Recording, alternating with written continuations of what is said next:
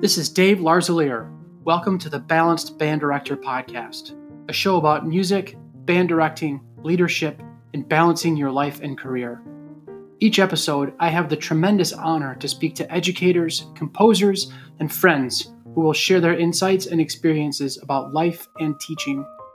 I hope that you find these interviews inspiring and motivating, and they help bring balance to your own life and career. Please connect with me on Facebook and Instagram at Balanced Band Director, or send me an email at balancedbanddirector@gmail.com. I hope you enjoy the show, and I appreciate you listening.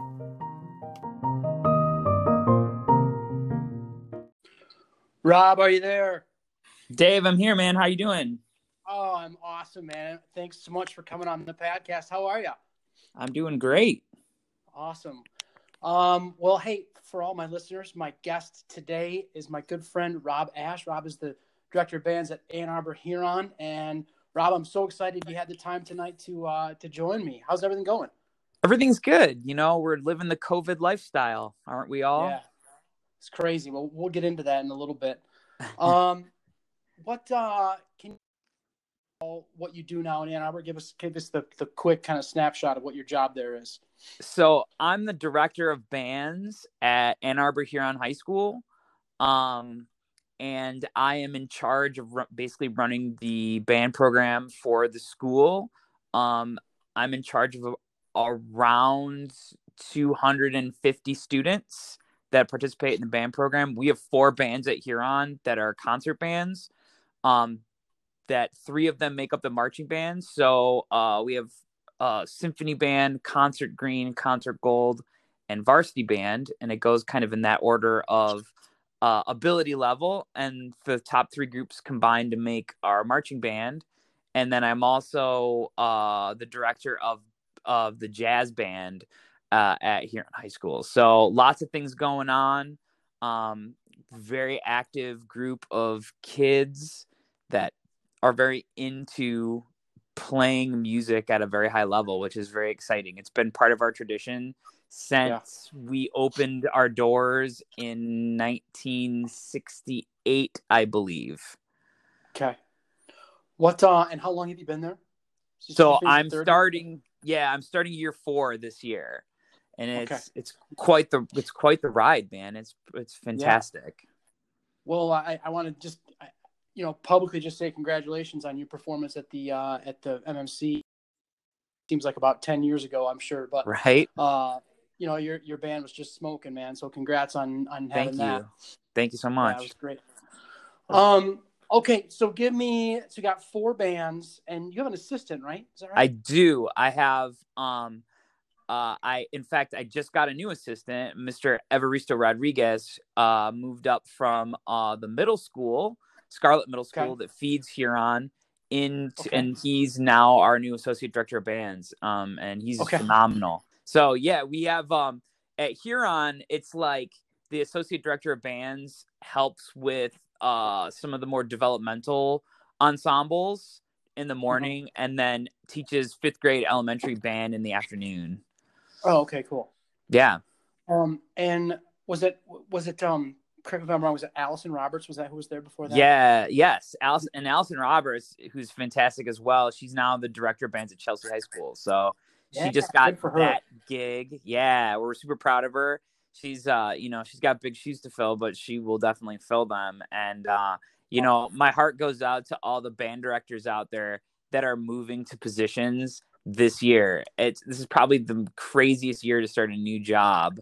I can't imagine. I can't imagine either, to be honest. Our profession is not an easy profession, and going into this situation just puts a lot of challenges in front of you right off the bat, especially if you're all virtual. Like Ann Arbor, we canceled our band camps, in-person band camps, and I can't imagine interacting with students and never meeting them in real life. Like that's very challenging. Yep. I can't imagine either. Hey, give us what are you guys doing in Ann Arbor right now? I mean, what are you going to be doing when you start school? Well, we're still like everybody else. We're still trying to figure this out. We've been meeting pretty regularly with the band directors in Ann Arbor, especially the high school band directors. We are very collaborative. It's a pretty phenomenal environment, and very unique to our area. There, we have high school band directors. Let's see, we have 6 high school band directors. Wow. We have 3 comprehensive high schools in Ann Arbor. We have Skyline, Huron, and Pioneer, both with really great programs. And then we have 2 secondary high schools, pathways. They're called alternative high schools. And then we have community high school. And at community high school, they have one of the most phenomenal jazz programs in the country. Right. So we're all kind of dealing with things from a different angle, but we're doing it together. We're kind of piloting different software to figure out what's going to work for us. I mean, this is totally new ground for everybody, and it's our intention to give our students some kind of performance-based education, and preferably, Yeah. if we can, lean towards full ensemble, full ensemble experience. Even though we're fully virtual, and a lot of people have said, oh, are you going to be in Ann Arbor? Are you guys going to be in school in October? And yeah, not that I know of. We're kind of one of the first.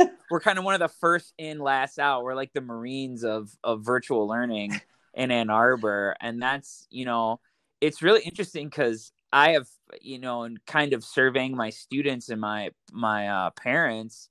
About 50% of them really want some kind of in-person experience, especially the senior parents, as you can imagine.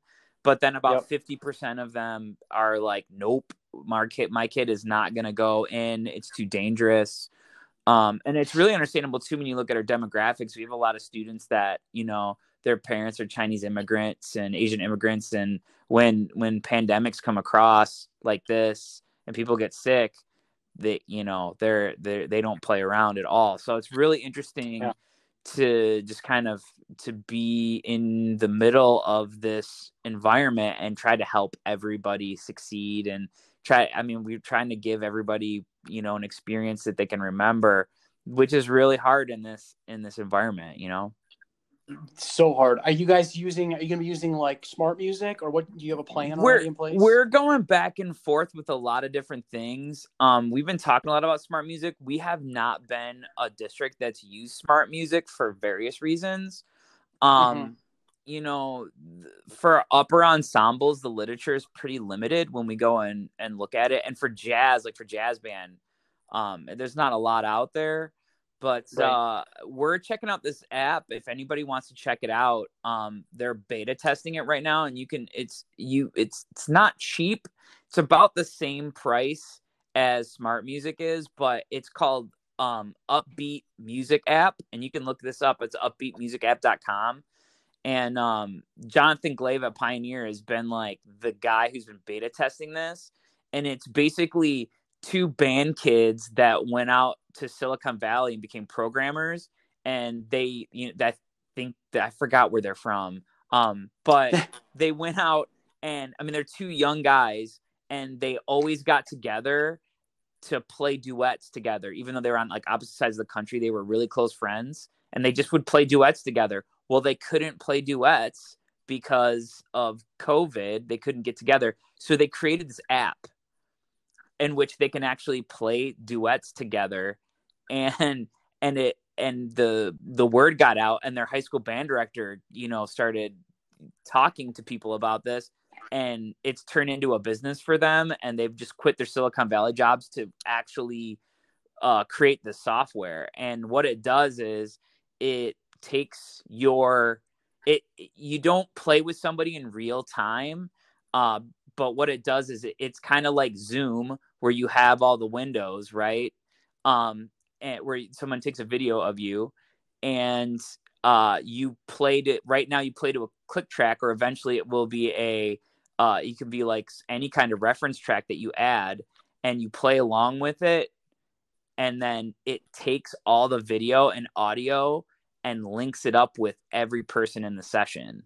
And they're trying to expand it to 9 and then eventually 16 people. So this is something we're talking about having like sectionals, and it's really designed not as like a product, like an audio product. It's really designed as an educational environment.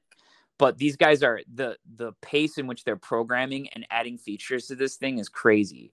So I mean, that's kind of the one thing. It's not cheap, but it's one thing that we're looking at to kind of bridge the gap to when we can actually play in person. So, I definitely want my kids to be safe.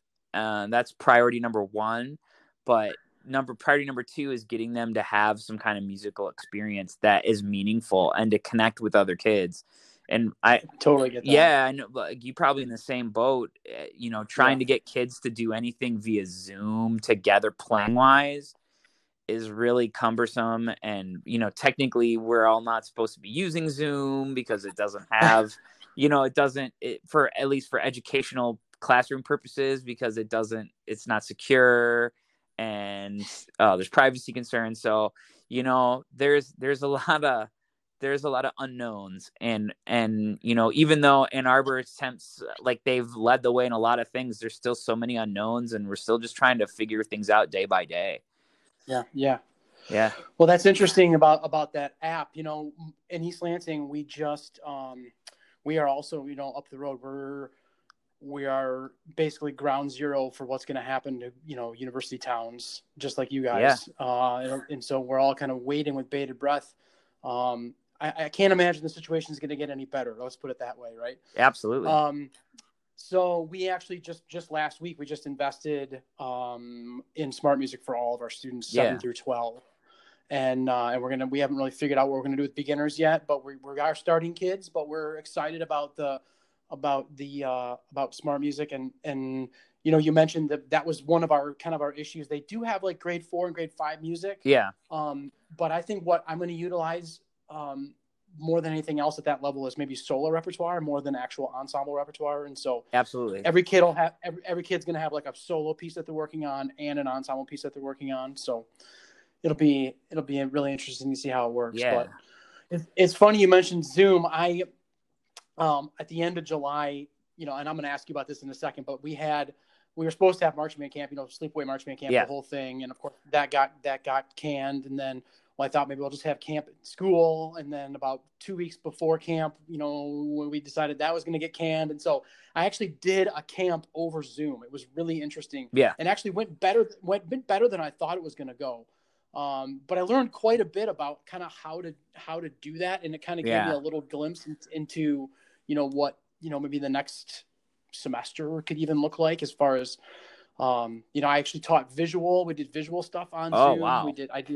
Yeah, I mean, it was pretty crazy. I went into the band room and I mapped out like a 4-step by 4-step block, like a box. Cool.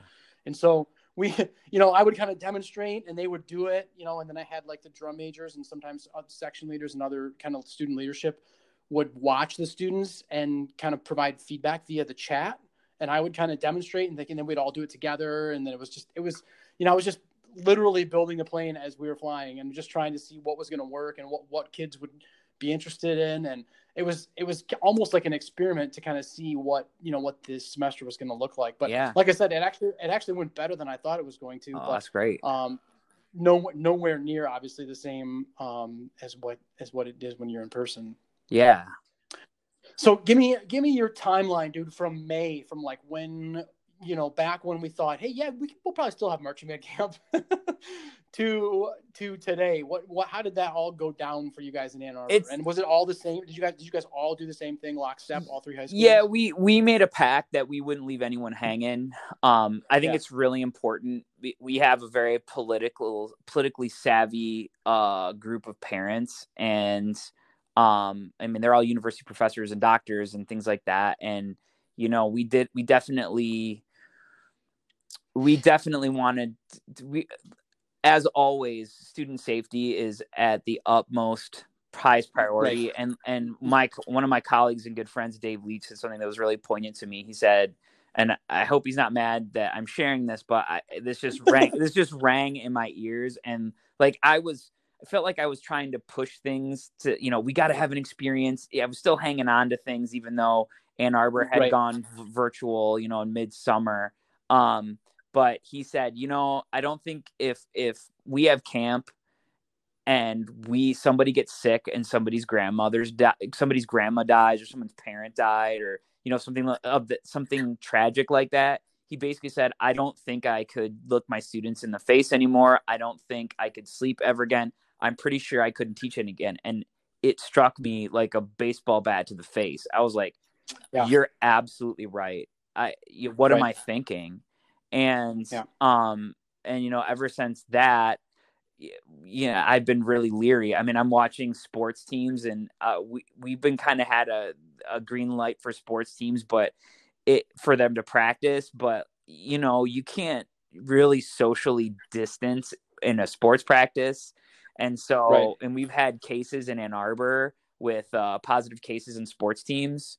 So, there's all these things going on, but let me backtrack a bit. So we went back and forth for a long time with our original band camp proposal and whether or not we should have it. And that's our away camp. Ann Arbor has a very unique band camp. I've never seen anybody else do it like this. So we go to Interlochen Arts Academy and have since like the 1940s. And we do a hybrid band camp of we do a concert set and then we do a marching set. And so I'll take about 80% of the band program up, and we spend like 7 days up at Interlochen. And at the end, we'll do a marching demonstration. Like we usually do pregame and then some basic maneuvering, but we'll also put on a concert. And we'll do in Kresge Auditorium amphitheater. It's pretty incredible. And we'll do some pretty heavy hitter lit, and we'll put all the bands together, and we have sectionals. I bring about a staff of about 40 alumni and professionals up to be with the kids. There's almost no parents that go there. There are no parents that go up with us. And so it's really unique, and it's incredible, and Interlochen's beautiful, and it's just absolutely amazing. And the Huron, Pioneer, and Skyline band, choir, and orchestras all go up over 2 weeks. So it's become part of our identity. It's usually the best week of the year. Well, we all kind of came down to the conclusion that there is no way that Interlochen could follow the CDC guidelines and for us to still be safe up there with kids sleeping overnight and feeding them. I mean, the biggest issues with camp are, it's getting them there, having them sleep, housing them and feeding them. Cause you can socially distance in rehearsals fairly easily for the most part.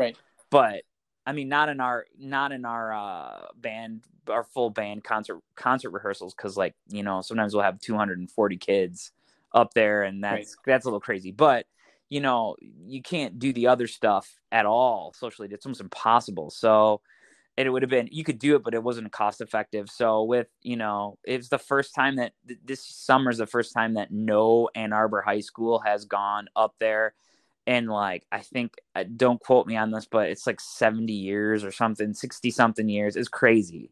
So that's brutal. Yeah. So now would Interlochen have had you guys made the decision to go? They would have had you? Yeah, they were toying with the idea, but I mean, I don't know if they really could have fulfilled, but they were trying, to set things up so we could do it. And it got to the point where we, administration and pretty much all the directors were in agreement that there was no way they could fulfill CDC requirements for safety. And so, not to mention bringing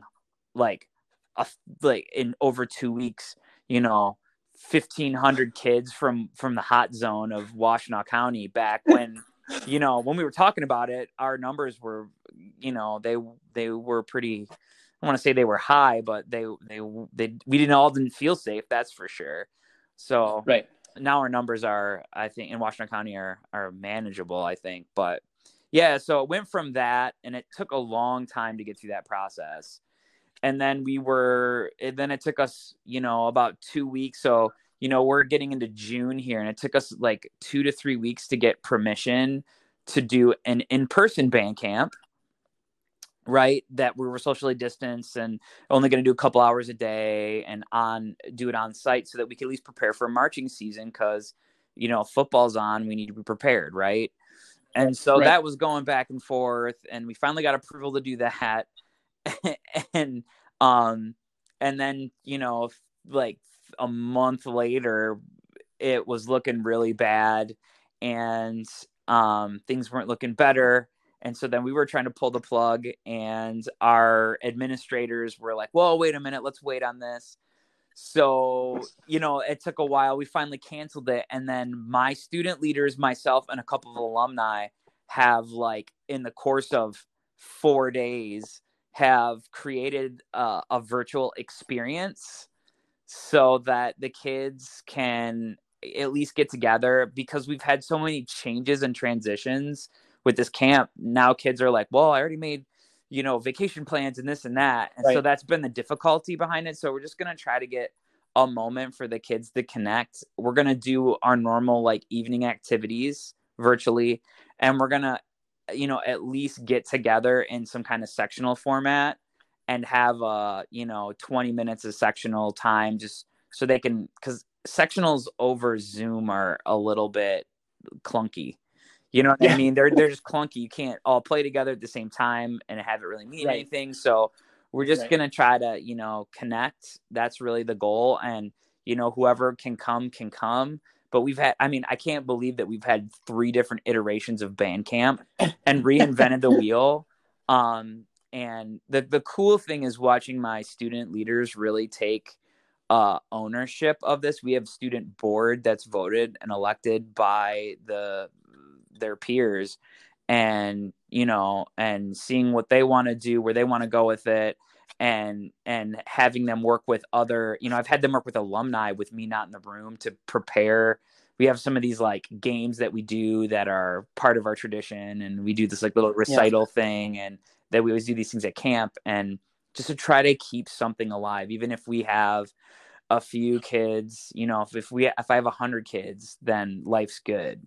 And Pioneer did the same thing last week, and we're only doing like 3 days. We also are really weird because we do drum major auditions at band camp, and it's totally no, it is the most amazing thing. So my program has the honor of having its former director of bands be one of the U of M drum majors, and he meant business about drum major stuff, and it is a totally self-driven tradition.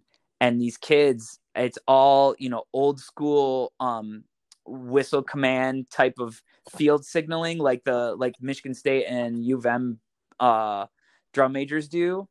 And these kids, like, it's run by an alumni drum major over the summer. These kids practice all summer. They work on conducting with me once or twice. And then other than that, it's all alumni and student driven. And they come in and do a performance in front of the band that it looks like a collegiate drum major audition. And then the band votes. And the last day of camp, and it is serious business. Like, I'll bet. Just me watching this, it might be the best part of camp. So we're going to try to keep that tradition alive.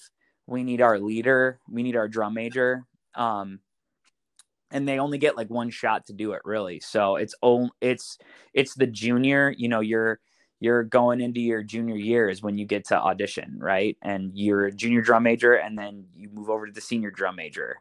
That's kind of how we do it. So it's very old school, but it's really served our program really well. But, there's all these questions. These kids have practiced all summer. Are we going to do this? Are we not going to do it? And so we're going to do a virtual, we're going to have the kids audition. I'm going to videotape it, and then we're going to have a virtual in-person live watch party, and then the kids vote. Cool. So I was actually just going to mention that I know that a lot of bands are kind of doing that as almost the last resort effort to kind of have a social group, is to do like some kind of watch party where you watch, DCI videos or old videos of the marching band or something like that. Just, and then people can kind of just comment or chat about, things that they like. I'm actually going to roll that in, I think, into like the curriculum when school starts, and just, maybe start one day a week, start with just a 2-minute clip, and just we all watch video, and then have a couple of people comment on it or something like that. But Yeah, that's awesome, man. Your drum major auditions sound intense. We don't do anything like that at all. That's crazy. Yeah, no, and it's all like, it is a self-fulfilling prophecy. It's incredible. And like every kid that gets that, usually once you're a drum major, you're usually helping the next like 2 or 3 years at camp. And, it's pretty fantastic to watch them work that way. It's pretty outrageous. So, we did have a couple of drum, like in-person, socially distanced with COVID pre-screen health checks, summer rehearsals with color guard and with drumline, but it was like 2 or 3 by the time we got everything set and did it. And my colleagues are in kind of the same boat. They've had a couple things. We've done a lot of Zoom things with those cats over the summer, but it's really heartbreaking because it is so true when you have talent versus the team always wins out. I have had incredible percussionists in my band program, and my drum line's it's been good, but I have a group of kids that is now a team, and they might not be the single most talented group of musicians individually, but as a team, that drum line is smoking hot. And you could tell in 3 rehearsals, they were like in it. And so it's kind of tough to see that and see what it could be. And then it kind of gets snatched away from them. So we're going to try to keep drumline alive and color guard alive for them throughout the year. So it's going to be something we come back to. We don't put away. So yeah, I've got quite the team this year. And and the other reason of that too is that this is the first year where the students are all mine. There's no, predecessor students. So 4th year is when you see things start really moving your way. Yeah. And so it's been something that I've been excited for since I've got here. And I've been really honest with the kids too. I said, no matter how, you're all amazing and you play really well and you love and we really get along, and I can tell that you respect me, but it's just not the same for you or me until like they're all my students. And it's just the nature. It's not a good or bad thing. It's just kind of the nature of the beast that we call band. It's just the reality that we have. And it's interesting to see the seniors this year kind of seeing that, like, yeah, things feel different. Like, yeah, oh, okay, let's run with this. So, and it's not a good or bad thing. I mean, it's a good thing, but it's not necessarily the growing pains are bad. It's just the nature of change and transition. Yeah. It's funny you mentioned that about your drumline. My camp was Monday through Friday, and like basically in the mornings I worked with brass and percussion over Zoom and for like an hour, and then I dealt with brass, and then percussion has their own instructor. And on Thursday afternoon, I get a call from my principal, and he's like, Dave, did you know the whole drumline is up here practicing up at the high school? And I'm like, come on, are you serious? He's like, yeah, they're all up here. I get in my car. I live like 2 seconds away from the school. I get in my car, and sure enough, here's the bass line practicing, the snare line practicing, and the tenor line practicing, and the cymbal line practicing, all separately. Yeah. But like, I guess I never really told them, hey, you guys, you can't get together like on school property to practice. And so like, I mean, it's like I couldn't really be mad. Right. It was like, it was, good for them for trying to get together, but it was like, you guys, come on, use some common sense here. Yeah, no, I'm with you. I'm totally with you. I'm going to say this too. It's hard for us because marching band for us is totally curricular. It's not an extracurricular thing. And because our district has decided to go virtually so soon, it's really hard to say, well, we got to all get together when this is a class and it's something that we need to do to prepare for this class. Right. And it's just, it's very two-faced, and it's still, I guess it's for us, the sports is a little different because it's totally extracurricular. And we have a lot of kids that have decided not to participate in sports because they're not liking how socially distancing is going with practices and things like that. And, Right. there's some people that are not fazed by it. And so we've been kind of status quo with that. But we felt in the music department that since this is curricular, it's not something we can do. Yeah. What did you have a show picked out, everything, or did you kind of like curtail that a little bit? So or what are you guys doing? We're old school again, man.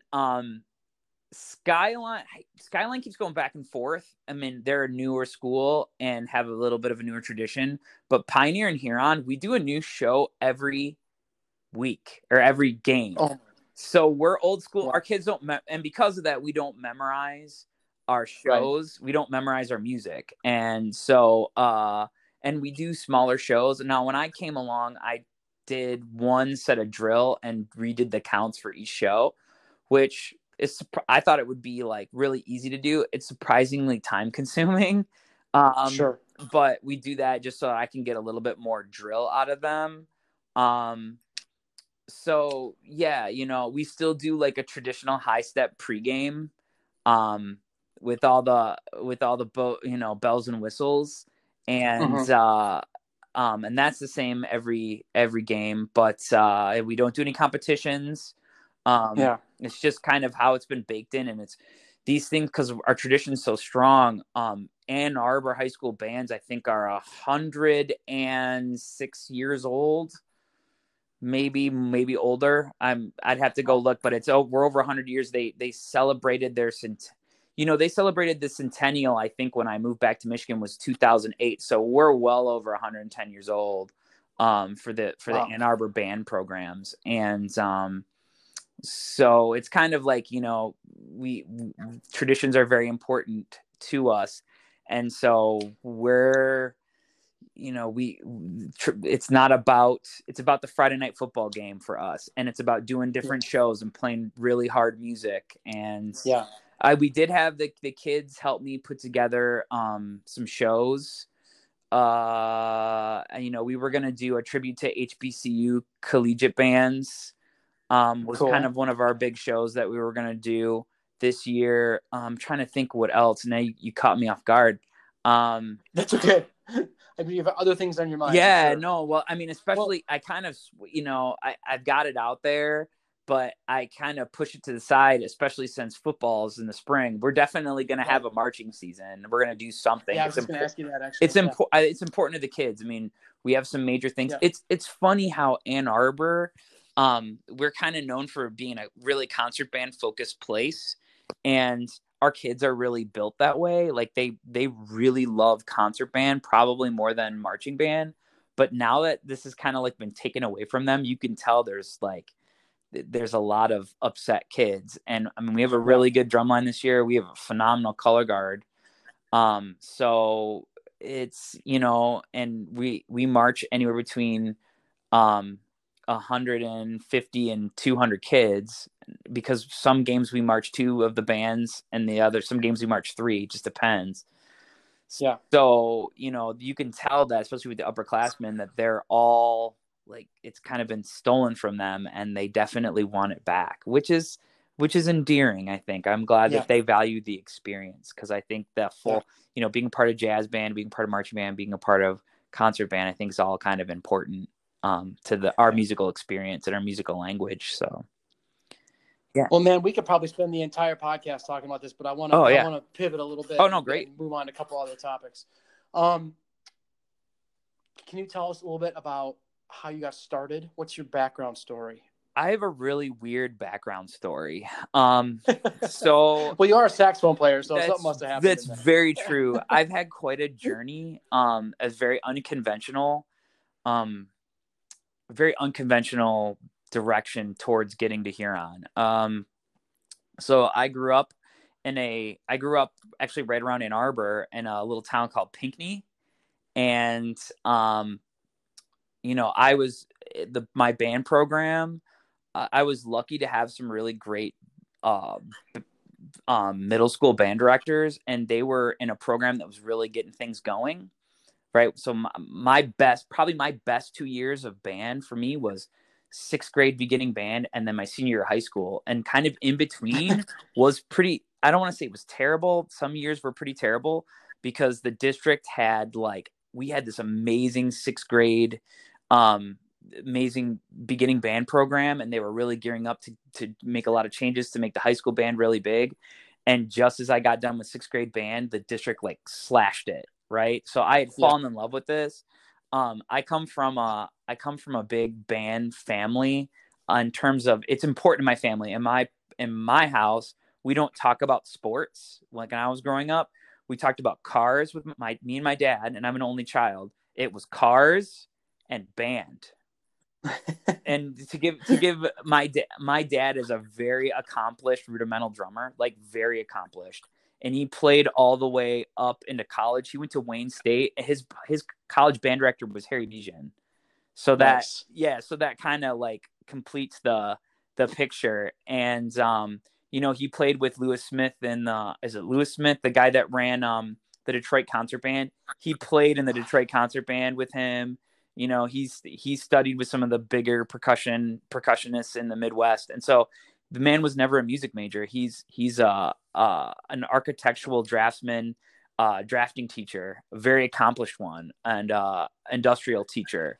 But band was always a thing for him. And so, this was one thing. I was kind of this awkward, weird kid, and I went to solo and ensemble, and I got a first division rating, right?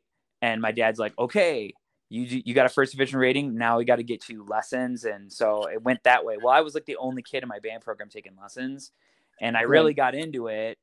And it was the one thing, and it was always upsetting. It was the one thing that I really loved and everyone else kind of took for granted. And so I was really fortunate my freshman year of high school, that I went to solo ensemble and I got a first division rating, and I went to state.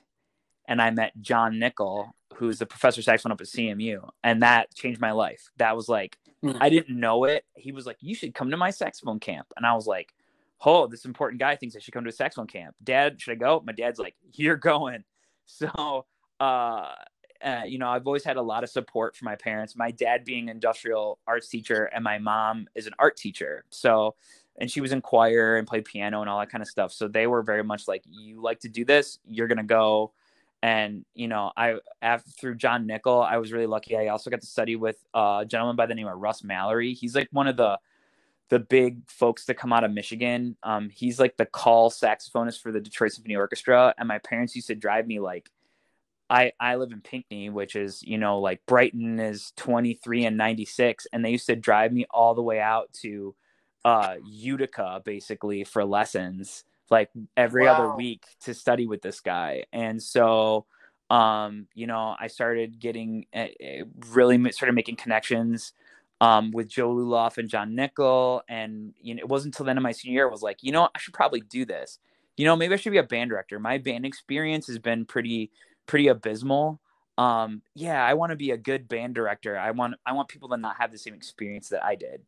Because it took me a while to realize that now my senior year I had a new band director and he was phenomenal and he still teaches in the district, and that's Jeff Campbell. And we were really hungry and we were really successful and when he came along, but it was still a small band program. And I saw what my friends in other schools were doing in these ginormous band programs that were really healthy, and I was always very envious. So I decided I'm going to go to CMU, study with John Nickel, get there for a couple years. And I don't want to be a band director. I'm going to go be a composer. But my parents, God bless them, as teachers, are like, you're going to be an artist. You're going to get an ed degree so that you can, feed yourself. And so I'm like, okay, I'll do both. So I got a double degree. I spent 5.5 years at CMU to get 2 degrees in composition and theory.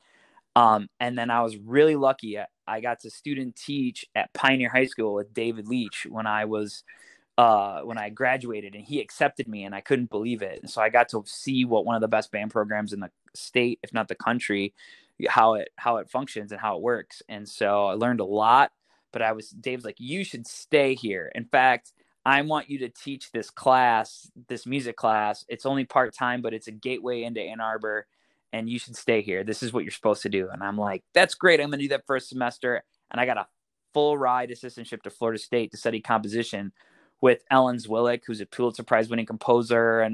Sure, yeah. Yeah, I got to study with Ladislav Kubik, all these incredible composers. I met Krzysztof Penderecki, and so like I got that experience, and I'm like, well, it's a full ride, I can't throw that down. So I went to Florida State and did 2 years and got kind of disillusioned. I was in the track to become a composition professor. I had won a couple of composition awards, which it can be deadly at times because you're like false sense of security.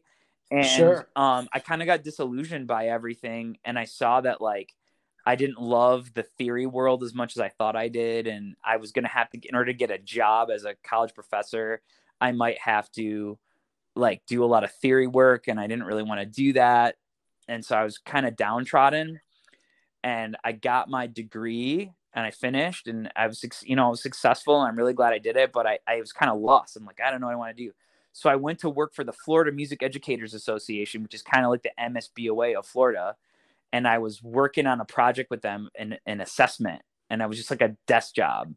And very quickly I realized that even though it was an arts thing, a desk job was not for me. So luckily the grant ran out for my job, and they're like, you can answer phones until we find you another grant. Or I'm like, nope, I'm going to go. Nope, I'm going to New York City. So I'm like, I went to this job fair in Florida. I was like, if you move to New York City, you need to have a job. So I went and I found a music ed job, right? That I taught in the Bronx, right? So they had New York, back when they were hiring people, had these, they used, because they have such a high turnover rate, that they had these little like workshops that you got to meet, and they'd interview you, right? So I did one of those, and I got hired, went out to New York. My parents drove me out there. I found an apartment in Harlem I luckily got to live by myself in this little closet. And I worked in New York, and I saw the most amazing things, music things unbelievable. And I wrote some music and things like that. But I kind of fell in love with working with people. And I realized that I need to be in front of an ensemble, and I need to be in front of kids. And the best way for me to do that is not be in New York City, because there are none of those jobs. They really don't exist. So I was like, I could either move upstate New York, or I can move home where all my connections are. So I moved home. Well, that happened in 2008 during the recession. So that was crazy. And it took me a while, but I eventually got a job at the International Academy in Bloomfield Hills, which is the big IB school out in Oakland County, and did that for a few years. And then I was offered a job at my alma mater, which was my dream job. So I was the director of bands at Pinckney for 2 years. And then basically my job like dissolved, like with cuts, and they were having issues with student population and keeping students and money and problems that way, but like many schools are and did at that time. And so I got a job at Forest Hills out in Grand Rapids, which is a big legacy, great program, fantastic. And I was there for 3 years. And I got a call from Dave Leach and Steve Roberts one day, and Steve Roberts said, hey, I'm going to retire, and I think you should apply for the director of bands at Huron. I think you'd be a really good fit. And I was like, really? Okay. And then I had to go through this gauntlet process, and I put my application in and did the auditions, and man, I had to prepare some really challenging literature and stand up in front of these really intimidating kids that had just, half of them had played with the orchestra in Midwest like the year before. They were primed and ready to go. It's like, yeah, how many auditions do you get where you have to go conduct Granger's Children's March, and it sounds like a collegiate ensemble? Like, it's like, and you've got 8 minutes to work with these kids. Like, what are you gonna do? And so, yeah, it was really challenging, but they liked what I saw, which was exciting, and I really enjoyed working with them. And lo and behold, I got the job, and it's been, it's just been a roller coaster ever since, of just, seeing where the band can grow and getting these phenomenal musicians that you get to work with every day. I had a kid my first year. He's a flute. He got into every studio. He's a flute player, and he got into every studio that he auditioned for. And the schools that he auditioned for, he auditioned at Michigan and UT Austin, but also Juilliard and Curtis, and he got in everywhere. Right? Wow. That's just bonkers. And this kid was in my band, and you put anything in front of him and he played, and you're just like, whoa. And just the nicest kid. I had another in the same class, another piano player, same thing. Just like, this kid is at Eastman, and he's a composer and just a beautiful human being, and a great musician. And it's just an honor to be a part of this fantastic tradition that we have, and the hunger to play high level music and to kind of push the envelope. It's really exciting. That's awesome. Well, I'm super impressed that you've been able to like recreate yourself so many times in so many different ways. Yeah. What and we have a variety of people that listen to this podcast, but a lot of young people do, and we're just wondering, like, do you have any like good, quick, easy interview tips? I mean, like, you've won like 4 really good jobs that many people would have stayed at for their entire career. You know? Well, I did a not last year, but the year before that, I did an MMC presentation on interviewing. Yeah. I did the math, and if anybody wants that, I have this really thorough PowerPoint that I can send out. Everyone just email me, and I'll get it to them. But I think when the last time I looked at it, I went into, I think I'm around 50 interviews is what I've done in my career, and which is insane.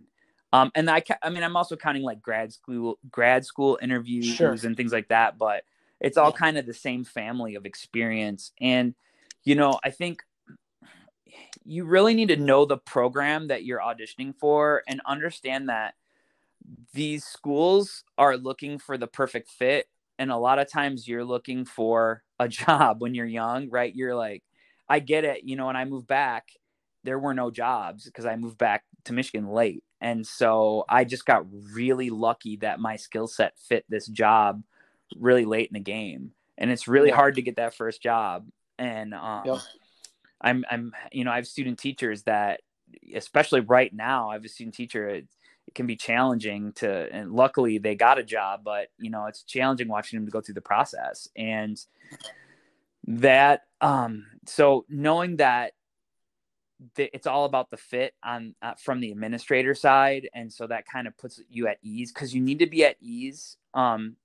I feel like, you need to have a resume that really shows everything you can do in a very short amount of time. So if you don't find a job, you need to put you need to keep working on things that build your musical resume, right? And you need to keep adding, and you need to go to all the professional development you can, MMC, Midwest, all those things. You need to make connections.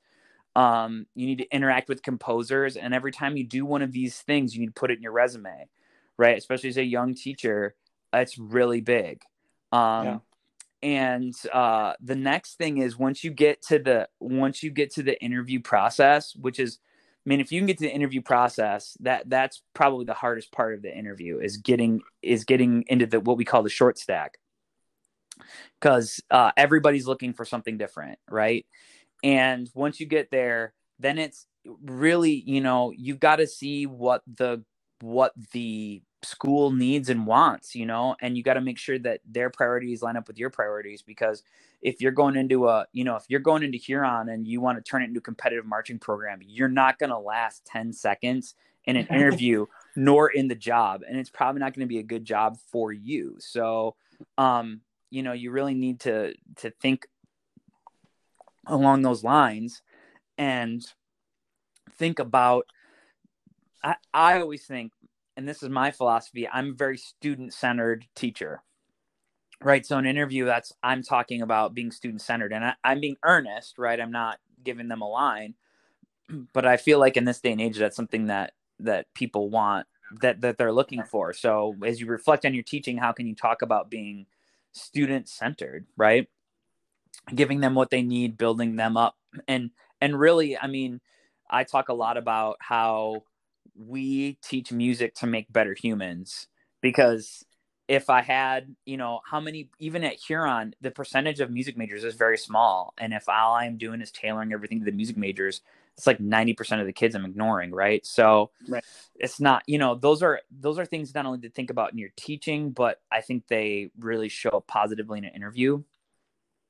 And then if you're super lucky and you get to the interview, or you get to a teaching demo, which is really where the metal meets the road, right? So when you do that, this is my biggest advice to everybody: is there are two things. One, the band has to sound better when you leave than when you got there. Like, it has to be distinctly better. So whatever you do, and you're going to have a very short amount of time. I've never been in an interview where you are in front of an ensemble for longer than maybe 18 minutes at tops, right? So you got to do a lot of work in a very short amount of time. So, pick a small section and make it sound better. And then the second thing is, and this is critical, and most people don't do this, you have to make sure that you leave the ensemble with something to work on, or something to latch onto that is worthwhile to them, right? So I always say, I'm not gonna get to work with you. You may never see me again. So when I leave here, I want you to think about these things. We're gonna talk about how articulation is like bowing, and I'm gonna walk you through that, or whatever it is, and get them something to grasp on that's pedagogical, that you work on, that can carry through. So that when somebody says, like, what did you work on? I worked on X, because administrators love that. And so do kids, right? They do. And not that all of our rehearsals in the regular season are always like that. They should be, but sometimes, we're just trying to work a section and we don't always get to that point at high school level. But I think that's really important. And I really think that's the reason I've won the jobs that I've won.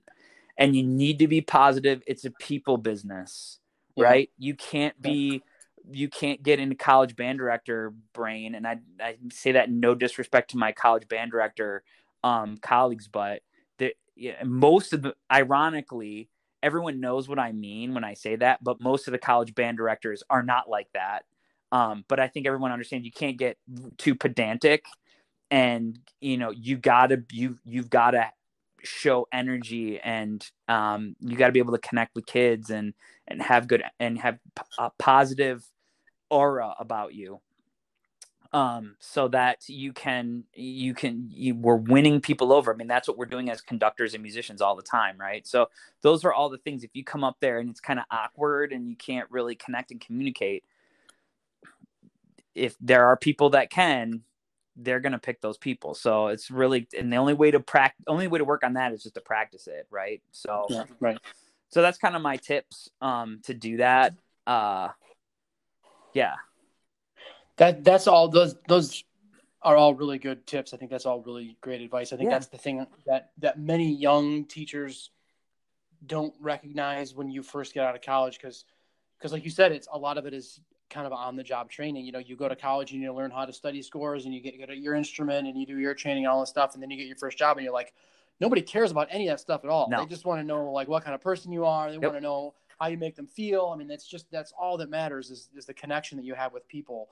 And, it's tough to learn that in college, certainly. And if you don't have the skills that you spent to college, like, those skills are all set up and should be ingrained in you, so that when it's your time to actually use them, they just come out naturally. So that it's a shame that that we don't talk about that in college. There are a few colleges I think that do a really good job, and I've been lucky enough to go to conducting symposiums and see that. Like, we're really lucky, as of right now, the conducting symposiums that I've been to in the state, I've been done a lot of work at Michigan and Michigan State, and they seem to do pretty good with their their undergraduate music ed majors and trying to and talking about that and working through that process with them, which I find really, really fantastic. But we at CMU and I had Jack Williamson as a band director, and he's phenomenal. But, sometimes I reflect back and like, does that really translate to high school? Because he was big into like Watch What I Do and be in my ensemble. And sometimes like just watching and not talking about it and really processing it, sometimes I felt like it was at a detriment because it's a people business, right? And you got to connect with the audience in front of you always. And sometimes it's not collegiate. It's never collegiate. And I want to say this, even at Ann Arbor Huron, high school kids are high school kids. Right. In Ann Arbor, in Paw Paw, and wherever in the state of, they're high school kids. And even though they play really well and study privately and are very passionate about playing high level music, they are also high school kids, and they think and react to the world like high school kids. And so you have to meet them. It's really important. Yeah, that's great.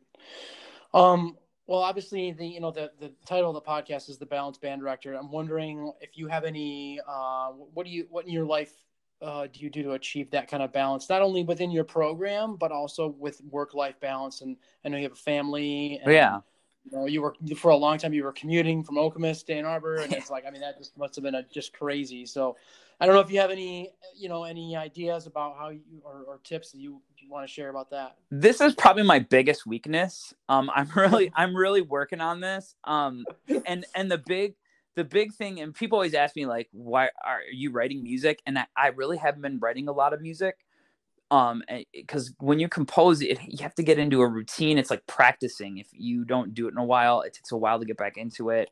And I keep, some of my friends like, Andy Perkins keeps bugging me, and he's right. I got to start writing again. But the commute has really put a damper on, like, I've been typically for the past 10 years driving 3 hours a day. Right. As a head band director, which is insane. And it finally took its toll, and my family was gracious enough to agree with me and we moved to Ann Arbor. So now I'm 20 minutes away. And ironically, I moved to Ann Arbor literally the week we go in lockdown, where it doesn't really matter if you have a commute anymore at all anyway. So that's just kind of beautiful irony there. But I try to exercise. I come in and out of running, and that really helps me. I need to do it and get it more in my routine. I think routines really help. It's probably my biggest weakness, which, a lot of band directors, I think, are very routine oriented. It's not my natural state.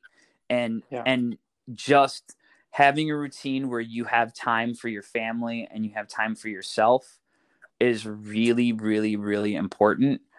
This job can really take it out of you, especially, I feel like I'm an emotional roller coaster. Like, in any given day, it's so manic. You feel so great about something and then so horrible about something. And even that's the thing, you get to a gig and everyone's like, well, when you get to a job like Ann Arbor, everything is always hunky dory. And I'm like, I feel the same about my problems that I've always felt. It never changed. And, I feel like the only thing, the routine and, making sure that you read, and not just read like self-help things, but also fiction, and watch movies, and, I like to play games with my son. We're always doing some kind of, like, we were down playing Nerf guns earlier, and he's 6. So, you got to definitely make time for the homework. So it's just getting a schedule and the routine that feels natural and good, and that you're healthy. Man, health is more important now than I think it ever has been. And, don't live every day in the moment, which is, I think, really hard right now when we're all kind of cloistered, but it's true. Getting out, enjoying things. Are you 40 yet? Yeah, I just turned 40 a couple of months ago. So congrats. Well, thanks, let me man. tell you, it's a downhill from here. Let me tell you. I mean, when you're in your 20s and 30s, you can get away with not working out, you can eat like crap, you can drink a Yeah. lot, and then you hit 40 and it just catches right up with you. Yep. So, I've been fortunate about the last year and a half. This has become a huge priority in my life, and especially since the lockdown. I mean, it's been, the bright side, if there is one, of the lockdown is that, I have been able to develop that routine a little bit better. Like you said, That's like good. every morning, every morning I wake up and I walk my dog for an hour, and I would not do that if I didn't have podcasts to listen to. And honestly, kind of one of the reasons I started the podcast is because, I listen to like at least an hour, if not 2 or 3 hours of other podcasts. And that's awesome. Most of them are not band director podcasts. That's good. So that's been something that's been great for me, but I think it's, that, like you said, the routine is exactly right. And now it becomes a habit, Yeah. and then I did something even sillier. I started like an Instagram page for my dog, which I know is like so cliche, right?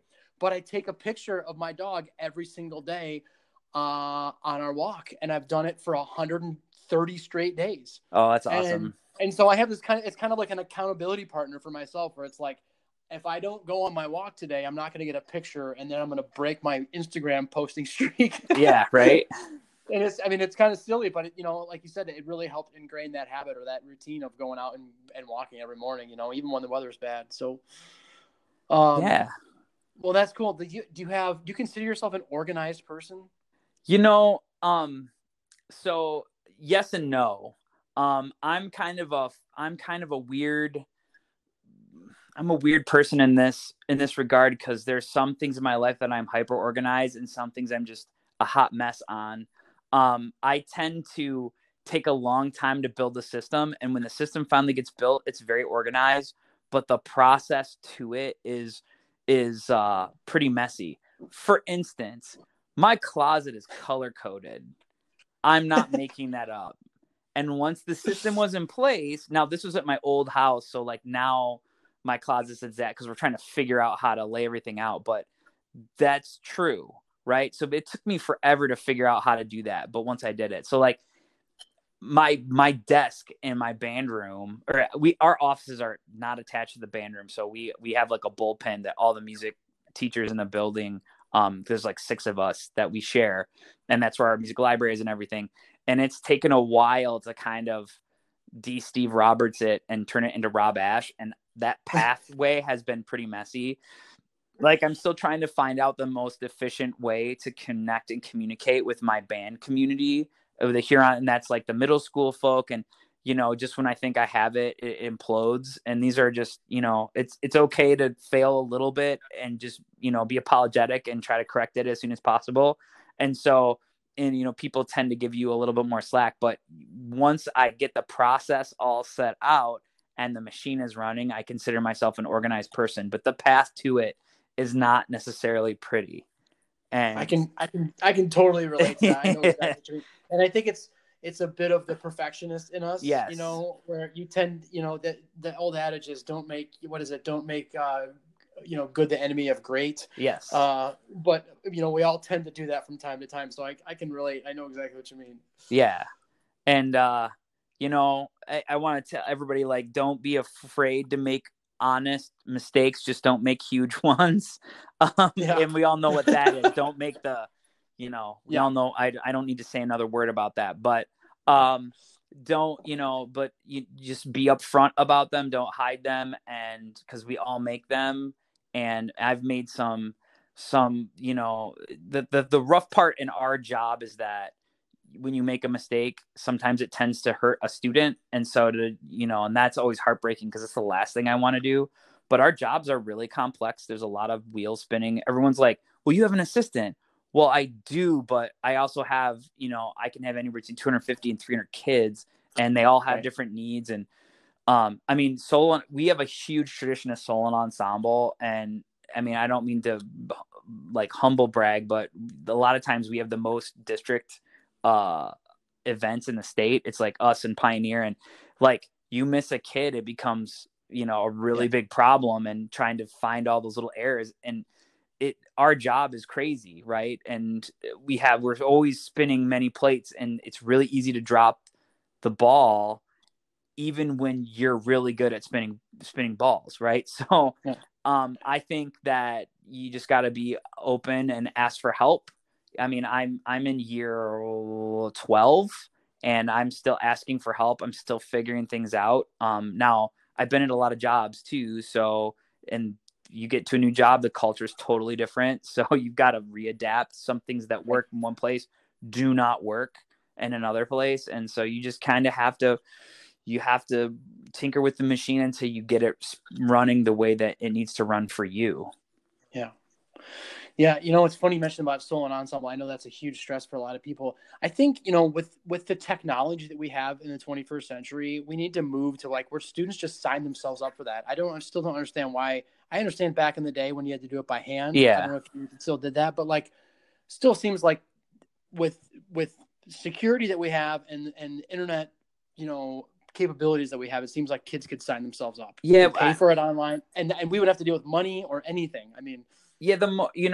That's always the thing too. Cause like I'm on a typical year, I'm dealing with the 250 events at District Solo and yeah, Ensemble. that's And like, insane. I mean, it's that's a full-time job, just collecting it all that stuff right it there. takes, well, I have a treasurer that helps collect, but it's usually like two directors and a kid, and we're all there watching it, going through all of it. And then yeah, it takes a week to like put everything in and then double check the money to make sure the money's right and get it all. And then we'll have a parent help too. And then there's still an error and you got to fix the error and pay the fee and all this stuff. And it's hard to manage because, and then you got to make sure the money is, because putting money in districts these days and getting a check out on time is like, for most people, is insane. So, getting your booster, you got to get the parent in to get the booster, and it's quite a process. There's a lot of moving parts to it. It seems really easy, but I agree with you. If you could eliminate the parts, because there's more to, I talk to this a lot about my colleagues there, and I think I've talked to you about this. There's more to our jobs now than in the Bill Ravelli days when solo and ensemble was created in our state. And there's still a lot of remnants of that where like I'm the I'm the alpha male that comes in and runs a band program. My wife takes care of the kids and I just do band, and I don't have to worry really about what else is going on in the building because I've built this program. And we're not in that boat anymore. I got 4 different bosses that want 5 different things. I have to be a part of my son's life. My wife works full time for Michigan State University. She works for the controller's office, so she's incredibly busy and wildly successful. And I want to make sure I'm supporting her. So yeah, it becomes a challenge. The mistakes are easy to make, and when you're younger in your life and career, take advantage of the time that you have if you don't have family and responsibilities and things like that to really get your process down, because it'll serve you later. But there's a lot of elements to our job connected with our festivals and things like that that are not necessarily they're not necessarily easy to cope with sometimes when we have very busy lives. Yeah. Well, Rob, this has been a great conversation. Yeah. It's been awesome to catch up with you. I just have 1 or 2 more things for you before we close it out. Sure. And this is a question that most people hate, but I'm going to ask it to you anyway because I think it's fun to try to get to know people this way. But yeah, what's your like desert island piece recording? If you're stuck on a desert island, what's a piece or 2 or a CD or a recording that you would take with you? Oh man, desert island recording. 2 pieces. Okay, and you're gonna know one of them. So Okay. the Concerto for Wind Ensemble, Stephen Bryant, Michigan State University. Okay. Holy cow. That is maybe one of the best pieces. I mean, if you ever go, I was there at the performance that MSU did of that. And Kevin Sedtel spent so much time on that piece that they were working on that piece for multiple years. And maybe I'm mistaken, but that was my understanding, that they played it like they did it once, and then the next year they did it again so that they could record it, and it was part of the recording process, right? And and Dr. Sedetol, if you're out there, I'm sorry if I said that wrong, but I was there at one of the performances, and I was just the music spins around you this whole concert. It's like in surround, and I was in tears, not because I was like moved. I was just, it was and not because, I was happy or sad, I should say. It was because it was just so powerful. I was overwhelmed. Right. And I've never been like that before in my life. I couldn't believe it. It was mind blowing. And then, so that recording brings that concert to life for me all the time, even though I'm not there and it's surrounding me. It's just beautiful. And one of the best recordings I've heard. And then I think the other piece that, the other recording that I really love is the Dallas Wind Symphony playing Maslanka's Fourth Symphony. Man, those are big pieces. Yeah, I like big pieces, man. I like that. I like that stuff. And I'm on a Maslanka kick lately, but he just says so much with his language, and it's very modern. There's a lot of modern technique in it, but it speaks to all of us, and it's just beautiful. It's transformative. I love when music's transformative.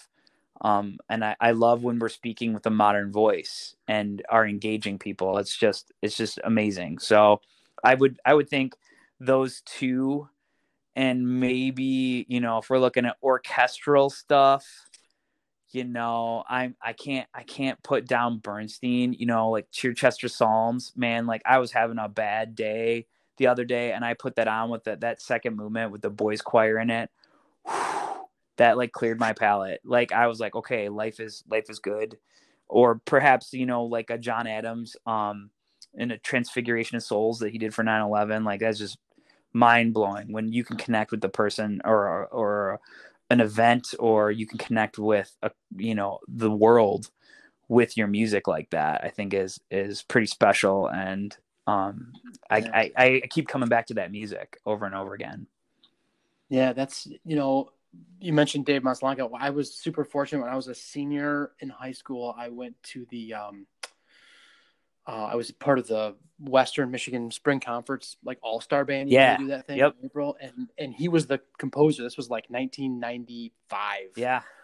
And he was, I wouldn't say new, but he was certainly, not as well known as he is now. And he conducted the piece, and it was like you said, it was mind. I still remember it like vividly. Yeah. The way he ran rehearsal, the way he speaks about his music. I should say spoke about his music in the past tense. Yeah. And then being at MSU, when his son was there, he would come a lot, and he would just like come and hang out for a week, and then they'd play, each band would play one of his pieces or whatever, and it was like, just so he was I had quite a few interactions with him, and like you said, I mean, just an unbelievable musical, artistic soul. Like, you just don't come across people like that very often. No, he's really genuine. I was really lucky in my undergrad when I decided to do this composition thing that I went to the same school. I was attending Central Michigan University with David Gillingham, and I got to study with David, and I was really lucky he had so many connections, and I got so many opportunities. And one of those opportunities was, he's like, you should go have a lesson with David Maslanka. And I was like, what? Well, he's at MSU in residency. Why don't I make a phone call and see if I can have a lesson? So here I am, like, I don't know anybody at Michigan State. I don't know anything. It's like 2001. And I'm sitting at Wharton. I don't even remember what the piece that the Wind Symphony was playing, but I remember sitting through the rehearsal, and because all I was thinking about was this lesson. I was going to have a lesson, and I just went and, oh, hi, Mr. Maslanka, really nice to meet you. I'm Rob Ash. Oh, you're David's student. Okay, yeah, let's go back and have a lesson. And this guy, I'm spewing out like nuggets of just, trite music, and it wasn't good. And like, I had a piece and it was published, and I thought I was big stuff, and it was nothing. Like, I'm not even gonna tell you where it's published. You shouldn't see it. But he talked me through that stuff, and then he started opening up to his like spiritual universe. And of course the 21-year-old me was like, what is this guy? Yeah. And I was just like, I didn't know what to think about him. He started to talk about the collective conscious, and that's where musical ideas come from. And, I'm being polite, but it took me a long time to realize like his spirituality and how it connects with figuring out who he was. I mean, just a beautiful soul. Here he is, willing to listen to this, like like snide 21-year-old and give him wisdom. And then, dude, at the end, one of my biggest regrets in life is he's like, well, you should come out and visit me at my ranch in Montana. We could have lessons. And I should have been like, let me get in the car. Heck I'll yeah. follow you. And I was like, what? I don't know. And I didn't know any better. And one of my friends, Kim Archer, who's a really successful composer, she did that, and it was life-changing for her. And, it was kind of like, studying with a Nadia Boulanger kind of thing. He's a total, I mean, he's a guy that like doesn't watch television and reads Architectural Digest. And like, he's on another plane of existence than all of us. And you can hear it in his music. I mean, it's, yeah. And we all miss him that he's not here. He's taken way too soon. Sure. Way too soon. Yeah. Well, you mentioned a lot of people today, but I wanted to just give you an opportunity if you wanted to say thanks to anybody else in your life and have a moment of gratitude for anybody else that they're heroes. Yeah, man. My heroes are my teachers. I mean, that's what our business is. I used to have other heroes. Like I used to have composer heroes, and that was my thing. And then I met my composer hero. So when I was in grad school, it was Michael Torkey. I don't know if you know who Michael Torkey is. And I still think the world of him and his music, but I met him, and it kind of put all these, like I got to meet John Corigliano, and it kind of put a human spin on it. And I'm like, these guys they're people just like us. They're making beautiful music, but, it kind of put them in the same shoes as everybody else. And so I started realizing that for me, my heroes, the people that really are always there for me, are my teachers. And like the first two are my parents. So that's Doug and Joanne Ash. They're, I come from a teaching family, and they've been really great role models for teachers, and that's the family business. And even though I don't teach the same subject as they do, they've been incredibly supportive. I definitely have to have a shout out to John Nickel, who I've known most of my life and is one of my all-time favorite human beings. And he really put me on the path to do what I'm doing, and has constantly supported me my whole life. Same with David Gillingham. He's been just a beacon and always there in my corner. Always, if it's composing or if it's, teaching and conducting, he's always been phenomenal. My now colleague and who I student taught with, Dave Leach, he's been absolutely fantastic, kind of pointing the way. And when I was young in the career, and just supporting me and getting me excited about teaching and seeing how that can change, how, we can all change somebody's life by doing what we do. So, and then I've had a lot of fantastic teachers going into these conducting symposiums, Michael Haycock and John Pasquale, and those guys have been just amazing, fantastic people. They've come in and worked with my bands now that I'm in Ann Arbor, and just have always helped me out whenever I needed it, and definitely learned a lot from them. Aris Golden and David Thornton and Kevin Sedatal, I've gone to their symposium, and they're always welcoming with open arms. I've learned so much. And Kevin No, who no longer teaches at Michigan State, but he revolutionized how I think about score study. When his book comes out, everyone should buy it, because it's like mind boggling how this guy thinks. He thinks on another level. So that's absolutely, I mean, and if you ever get to meet and interact with H. Robert Reynolds, you have to, because he is like the best of all of us in terms of just a great human being. I am beyond fortunate to teach in the building that I teach in, because not only they're my predecessors, John Whitwell and Ed Downing, who taught at Huron, but H. Robert Reynolds' kids went to Huron High School. So he's like, I'll come. He lives down the street, and like, I'll come and hang out. Yeah. And, he doesn't sound like that. I'm just, but he's just so gracious.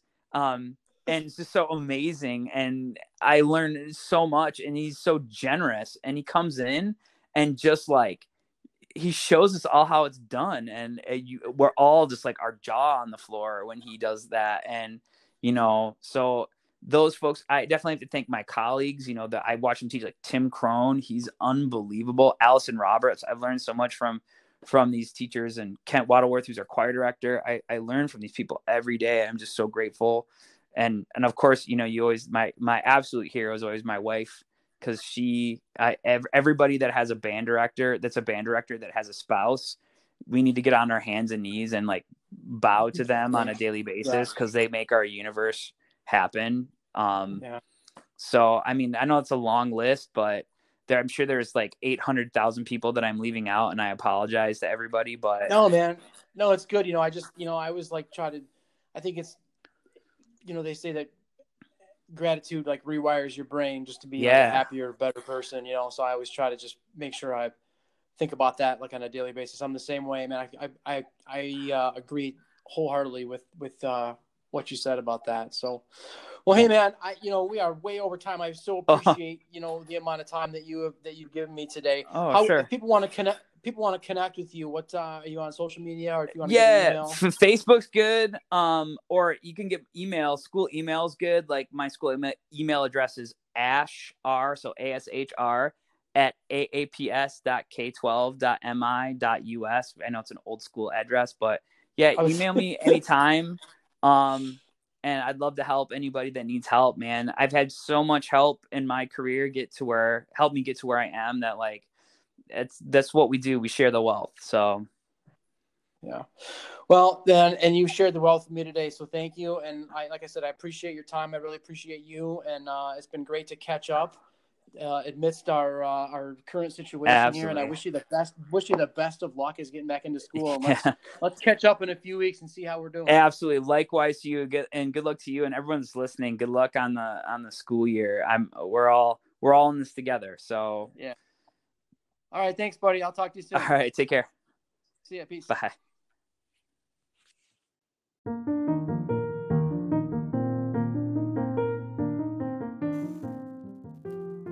This has been the Balanced Band Director podcast. Again, my name is Dave Larzalier. I appreciate you taking the time to listen to our show today. If you'd like to connect with us on Facebook or Instagram, it's Balanced Band Director, or feel free to send me an email at balancedbanddirector@gmail.com. Talk to you soon.